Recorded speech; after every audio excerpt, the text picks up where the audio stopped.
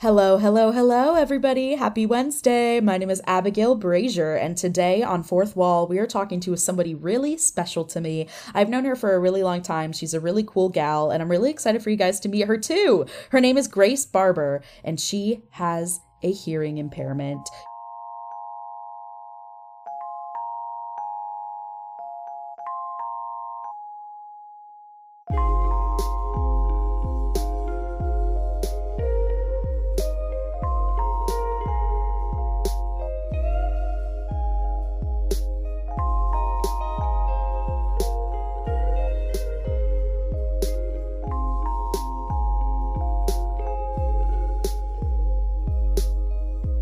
You're going to hear about it shortly. She'll tell you all about her diagnosis, but she doesn't just have a hearing impairment. That's not her. That's it is part of who she is, but it does not completely define her. She is also an actor, a composer, a singer-songwriter, musician, and we're going to talk to her today about what it's like to be a member of a hard of hearing and deaf community and what that means for her art. I'm so excited for you guys to take a listen. We're going to learn a lot. We're going to laugh. We're going to cry. We're going to, cuddle up, get a little cozy. So just sit back and relax. We're going to get into it. See you in a second. Bye.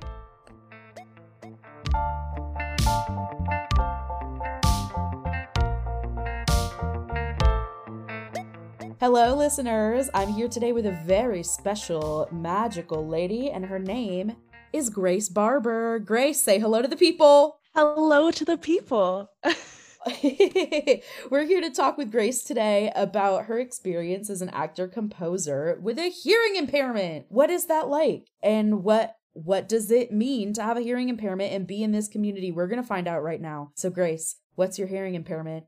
That we are. Well, hello, I'm Grace. And my diagnosis is otosclerosis, which, to make a long diagnosis short, it's basically I have bones in my inner ear, as we all do, but mine are fused. So the vibration of sound cannot effectively get from my outer ear to my inner ear, and therefore I cannot hear as well. Whoa. Um, yeah.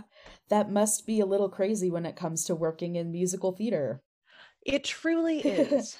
Speaking of musical theater, how did you get into theater in the first place? Tell the people a little bit about your life, too. I shall.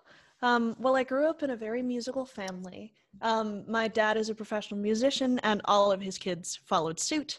Um, in addition to being an actor, I'm a composer and a singer and a songwriter and a big bragger, I guess. And we really, like, music for us was how we spoke to each other. Like, it's how we bonded. So it was actually kind of odd because, in a family that communicates, even when I was first growing up, to like connect on that basic level, because I was just unable to participate in things the way that I wanted to. I couldn't hear chords as easily as I wanted to. Especially, I can hear low notes way less than I can hear like high notes. With high notes, I can almost hear things normal. So my dad would be like, that's a four chord. And I'd be like, I am gonna take your word for it. So how did you find theater after growing up in a household of musicians? Well, I've always been really obnoxious, is one thing. So I needed an outlet to let that out for Yeah. sure. But also, I've said this before and I'll say it again, theater people are so loud and so clear that for someone as shy as I was and someone as longing to hear what people were saying, it was just a perfect environment for Mm. me. It was the place where I finally felt like I was home. Aw. So cute. Everybody listening just shed a single tear. It's kind of beautiful, so beautiful. I really, frick, I love theater, don't you? I know. Ugh. All right, so how does your impairment affect your every day-to-day life for context? Sure. Well, I do have two hearing aids. Um, they are just prepare yourself for this price. They are $3,000. So I have to make sure that I don't lose them, which is like a whole part of my day because I'm a very scatterbrained individual. Um, and if I'm not wearing them, I can still hear things. My hearing impairment is moderate, but I really have to like make sure I'm looking at someone and like reading their lips or trying to just guess what they're saying. Like people say the same 10 sentences over and over again, so I can kind of figure it out. But yeah, it's just basically that extra step, the extra step of remembering my hearing aid or being extra conscientious or being as knowledgeable as I can, trying to give myself a leg up. Yeah, totally. So taking that into consideration, how do you think that affects you in the world of theater? Like what's a normal day like for Grace Barber in a rehearsal room, for example? Well, I enter the rehearsal room and I look in the mirror and I think, God, I'm so beautiful. And then Naturally. I continue about my day. Yeah, of course. And, you know, a director will call my name and I won't hear them. And they'll think, oh, that person is, you know, a little lackadaisical. And then they'll say it again and I'll hear them that time. Or, you know, I think a good example of something like this actually is I'll be in like, you know, a rehearsal or a studio space, and I'll be outside waiting for my cue, and people will expect me to just be able to come in and hear when I need to enter and just do the scene, but I won't be able to, and I will unfortunately end up holding up some rehearsals because of like some special accommodations that I need. So it is different. Like 90% of the time I can get by and people don't even know that I'm hearing impaired. But the 10% that it matters, it really can matter. Yeah, that's really, hearing your cues are so important. and Yes. it's smaller things like that that people don't realize will have a massive impact on somebody who's experiencing that. It's very interesting. It's so true. You said to me once that our business really thrives on reputation culture, and I thought that was so smart. And unfortunately, my reputation is tarnished because people think that I am not paying attention to them when it's really, I'm trying my best, but I just can't hear them. Oh, so you worry that people will see your hearing impairment. They won't understand that you're not hearing because you're not paying attention. It's because you actually cannot hear them. Yes, like people think Wow. that I'm really aloof, but I am the opposite of aloof. I am so happy to be in whatever room I'm in and would love to talk to anyone if I can hear them. Yeah. Dang. Okay, so that's how it would affect you as an actor, right? But you're not just an actor, you're a musician and a composer and a singer-songwriter. How does it affect that aspect of your work and making music, something which you must hear to do? Indeed. I am not like Beethoven. I don't like chew. He used to like chew the piano to hear the vibrations. I am not that intense. But I do have to take special precautions to make sure that what I hear makes sense to other people. I touched on this earlier, but my low frequencies are really terrible. I can't really hear men speak, thank God.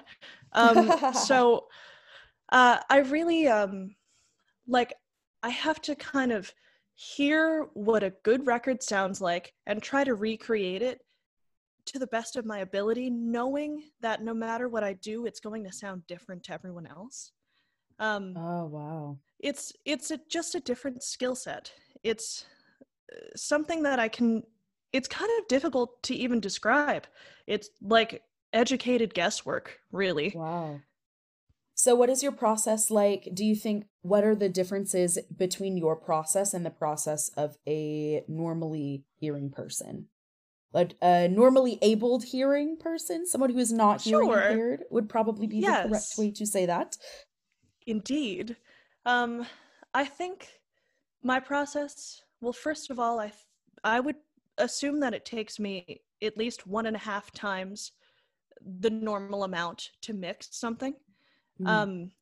And that's just because I have to keep double checking my work. And probably part of that is certainly just because I know that I'm impaired, I naturally am more conscientious, which maybe could be a good thing. Who knows? Yeah. It's good and bad. But I just have to really, really slowly and carefully and patiently, and I'm not a naturally patient person, so that takes a lot of effort, It go builds through my character. stuff. It builds character. That's why I'm the fabulous woman you can hear before you, listeners. Ah, yes. Um, I have to go line by line, inch by inch, minute by minute, and make sure that I'm actually hearing the right thing so that I don't embarrass myself, really.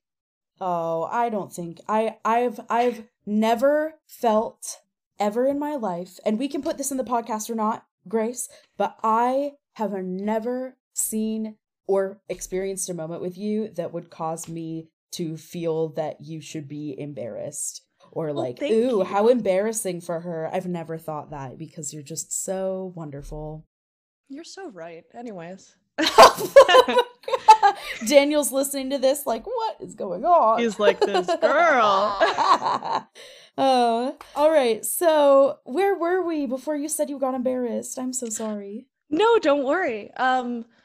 We were talking about the process and Ah, about yes. how it takes me more time. Yes, I Mm, just listen minute by minute, line by line, and I make sure that everything is as good as I can make it. Because even if it's not as good as it could be in some theoretical world where I'm not hearing impaired, mhm. I can still do good work. Yes, yes, you can. You just like you were saying a minute ago, it's just that little bit of extra legwork that It's is true.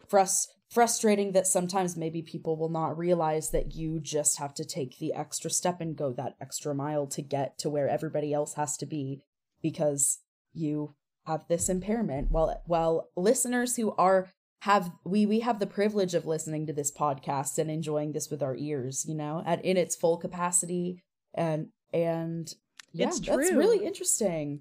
I know there is something inherently kind of funny about talking about hearing impairment on a podcast, but that was why I was so Yeah. excited to be here. Yeah. It's okay. So, what is your favorite part of composing? Like, you've chosen this as your life's work, and you are currently working on a few different projects, from what I understand, that the world will hear it eventually. But Hmm. talk about what's your favorite part of composing? Well, I guess I could speak a little bit about the production company that I'm a part of. It's called Yes. 239 Arts, and we're currently doing my original musical now. Um, and my favorite part of it really is just showing my work to my friends and having them be like, "Oh, I get it. I feel that too." There's something so this is so extra, but it feels like giving birth. When you Oh. make a song, it feels so personal. And if they don't get it, it feels like they don't get a piece of you. So Mhm. when you are accepted in that way, and when people are like, "Oh, that situation, you said it in a way that fits into the structure of the meter and it rhymes, but it's still that emotion," that is extremely satisfying. And I feel like a person. That's really cool. And you were talking before about how sometimes you'll make a song and you're not sure if everybody will hear it the same way that you're hearing it. So I'm sure it must feel so uh what does it feel like? You say it feels so amazing when somebody hears it and feels it the way that you intended it to feel. That's really cool. Yes, I feel so lucky. I think our generation is so smart and intelligent and frankly sad and ready for art that speaks to them. So Yes. even on a micro level, it is so exciting to share stuff and to be accepted in return. Yes. Oh my goodness. That's so good. Let's shift gears for a second and talk about your training as an artist. Tell the people, Ooh. where do you go to college and how did you like that experience? Well, I went to Tisch School of the Arts, NYU. Um, I graduated a year ago. I am 23. I know I'm ancient. Um, it was really wonderful in some ways and not as wonderful in other ways. Um, some great things they do. NYU is a really well-funded school. It frickin' better be because it is expensive. I'm not the first to tell you that, and I won't be the last. Uh, so they have great facilities. They have really good disability outreach. And one thing that they didn't do but was a part of their program was that Ali Stroker went through Tisch a little while before me. Ali Stroker, as people will probably remember, is from Oklahoma. She was in that Deaf West production. She is Of completely Spring fabulous. Awakening. Yes. Yes. Um, And she was the first person who graduated NYU's drama program in a wheelchair. And she completely basically set the bar for how NYU treats their disabled actors. And she made it possible and far more accessible. So I pretty much thanked her in my head every single day. But I will say that her work is not quite done. There are many more steps they could have taken. I think patience is the real step that NYU needs to implement. They, like all schools, they try to talk the talk and walk the walk, and they only get so far.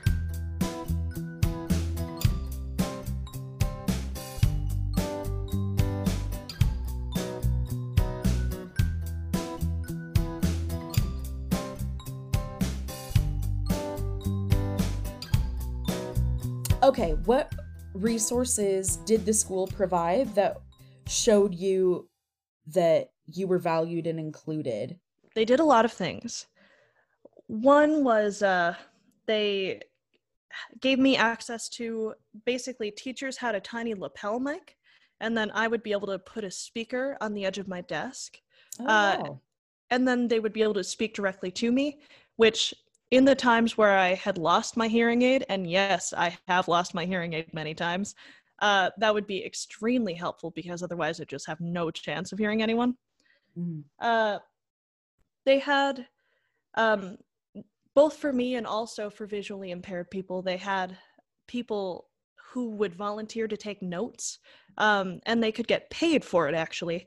And then you would be able to receive those notes, and it would be extremely helpful, like for things that you missed and stuff like that. Other than that, there wasn't a ton. And I will be honest, it was difficult to access these things because you have to go out of your way to access them. And I am not the kind of person who advocates for myself very fiercely. And perhaps I should be. Perhaps we all should be. But perhaps we all should be. But I will say, it's frustrating that disabled people constantly have to be advocates for themselves. It gets a little tiring to always say, just so you know, I'm hearing impaired, so blah, blah, blah, blah, blah. You might need to make some accommodations.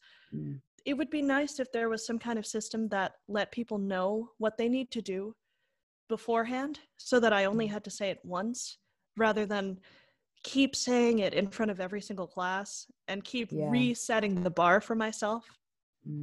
Yeah.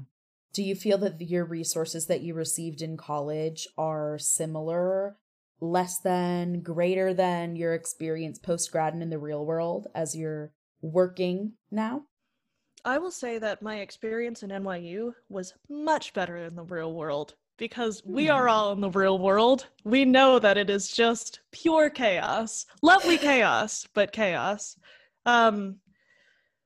The resources in the real world, I mean, there are none except for theater specifically. They obviously have audio assistive devices, which are extremely helpful, but the audio quality is so bad. Like, it's unthinkably terrible, and it squeaks, and it isn't it doesn't work in conjunction with your hearing aids, which some theaters in London have things that can work with your hearing aids, and that's extremely helpful. And again, it's the kind of thing where you need to advocate for yourself. You need to go up to the desk and give them your license, and remember to give it back. I have taken it home before. It is, I'm grateful for the resources that I have been provided, but I do feel a little disgruntled about the fact that I constantly have to ask for them and feel guilty that I'm asking for them. Yeah. Which leads to why do we think there may be a lack of resources and perhaps underrepresentation of hearing impaired, hard of hearing, and deaf people in our community and our industry? Yes. Do you know anybody else in your circles and in the community with hearing disabilities? Absolutely no one, unfortunately. Mm, I yeah. do have people that I look up to. I mean, Alex Lacamoire, obviously. I mean, Beethoven, he's dead, but he counts. Um, Don't you guys have the same hearing impairment? yes. Well, the Wow. jury's a little bit out on him because, as I discussed, he is dead. Ah, Um, yes. yes. But they think that he had otosclerosis, or it may have been scarlet fever, but they're pretty sure it's otosclerosis. Yes. All right, so we're talking about what resources and accessibility that you have benefited from, what perhaps you would enjoy more of. What do you think works and what doesn't out there in the real world for the audience and for actors and creatives? What a good question. Uh, I will say subtitles, subtitles, subtitles. Oh my God, subtitles. If I sat here for the rest of our conversation and just said the word subtitles, it still wouldn't be enough. I would really love subtitles both in theater and at the movies. Um, Now, the only thing you can do at the movies is there's like a huge box that you can get that you attach to your armrest, but it's Mm, extremely intrusive to everyone around you. It makes you a nuisance to everyone. And frankly, I never use them and I suffer for it. Would love to just have subtitles be standard. mm, Um, just there's a whole section of the population that can't go see live theater because they can't hear it. And I think yeah, that's kind of cruel because we're locking a whole group of people out who yeah. have trouble communicating for themselves. It's unfair. Mm. How do you feel about performances? Example, Deaf West's production of Spring Awakening. They do a lot of ASL infused productions. How do you feel about that? And also writing for the hearing impaired experience. Um, well, first of all, let me just be very clear. I don't speak ASL, not because I shouldn't, but because I am putting it off. Um, Well, it's okay. That is a-okay. Not every yes, hearing impaired person speaks or understands ASL. that's true. I think that's actually an important stereotype to speak about, because Yeah. almost everyone asks me if I do speak it, and I don't.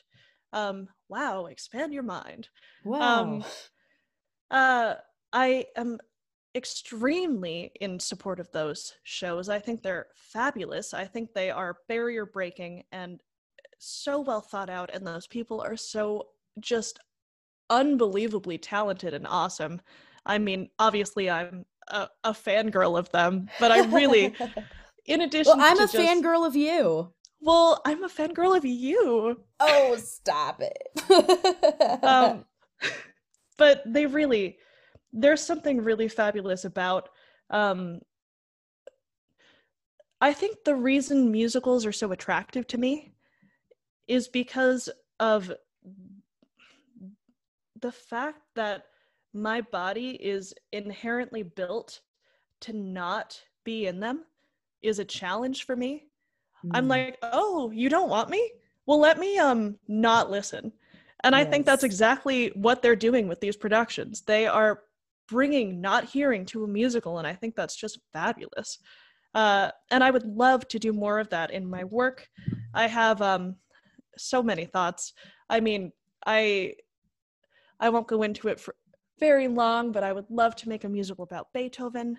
Mm, I would love, frankly, to make a musical about my own life as a hearing impaired composer. I think there's something inherently interesting about that.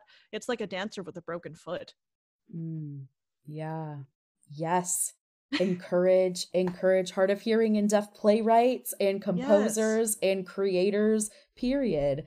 And I think it's an experience that we don't see super well represented in the entertainment industry and beyond.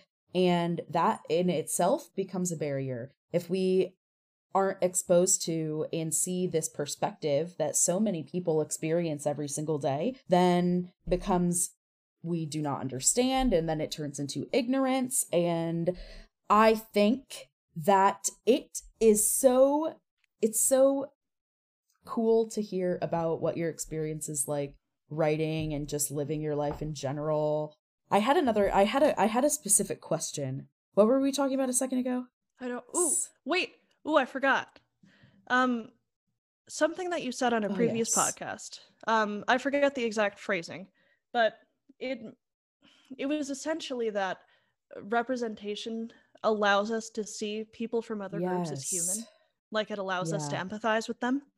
And I mean, I don't mean to sound like a broken record, but in the stream of these podcasts, we have heard from so many different groups of people, and it's the same with this. And especially with a disability where communication is such a barrier, we really rely on representation to make us seem like people, because prejudice makes people inhuman. And there's something inherently scary about the fact that we aren't shown, and we therefore aren't seen, and then we therefore aren't listened to or understood. You know, I was watching the Netflix show The Society with my sister recently, and there is a deaf actor who signs on that show. His character is also deaf, signing. He is a deaf actor. Yes. I forget his name, but he plays Sam. He's so wonderful. And we were watching it, and my sister, who was not hard of hearing or deaf, but is fluent in sign language, said to me, it was so interesting because it was a close-up on him, but it was only of his torso. And he was signing, but you couldn't see his hands. And my sister says, well, what's the point of having him sign if you can't see his hands on the screen? And that really was a moment for me. I was like, you know what? You're right. And in that moment, I realized there should be subtitles on everything. Yes, it really, thank you, because it's so true. And that also really speaks to the fact that there should be deaf or hearing impaired people in the writer's room, on the editing floor.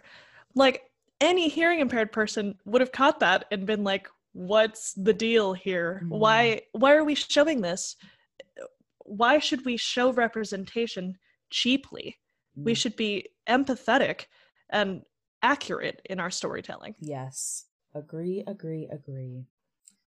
Oh, wow, this has been so great. So great. And speaking of representation, do you have anything that you would like to say? Say there's somebody listening to this podcast or, you know, reading about this topic in theater. What would you like to say to somebody who is out there who's hearing impaired, hard of hearing, deaf, who would love to be in theater and involved in this industry, but doesn't know where to start or doesn't feel that they're represented or that there is space for them to be represented accurately? Hello, baby cakes. I don't know why I called you baby cakes, but I'm imagining that you're a sweet baby. Listen up. It is absolutely a challenge to be hearing impaired in the theater community. I'm not going to lie to you. But that being said, the rewards that you can reap are so much sweeter when you have fought harder to get there. And I hope that the world is waiting for the voices of hearing impaired people and the hands of deaf people, because frankly, these perspectives are so rich and so interesting and so fundamentally important to the human condition. So if you think that you have a story to tell, you owe it to the world to tell it. And frankly, you would make my life easier. You would make the lives of people like us easier to do it. So please, follow your dreams. Oh, I just got chills. That was so beautiful. Follow your dreams. Follow your dreams, everybody. It's true. There's space for you. We're making space. We are carving this space together. Bit by bit, we're picking away at this wall, and we're gonna get there, and it's gonna be so sweet and delicious. And I'm so glad that you talked to me today about this and sat on our show, Grace. Tell the people where they can find you online and what upcoming projects you have and all of that exciting goodness. Oh, yes. Well, I have a website, gracebarber.com. Very easy. It's my name. I have a production company, 239arts.com. And we have a writers group that is actually open to the public. So if you're interested, we meet every Friday. Whoa! Yes, there's information about that on our website. It is awesome. It's for anyone who is an up-and-coming writer, and I bring my musical to it every week. So if you're at all interested in that, it's very exciting. Heck yeah. Go brainstorm with Grace Barber, talk about art and music. This has been so wonderful, Grace. Thank you so much. Any last words for the listeners?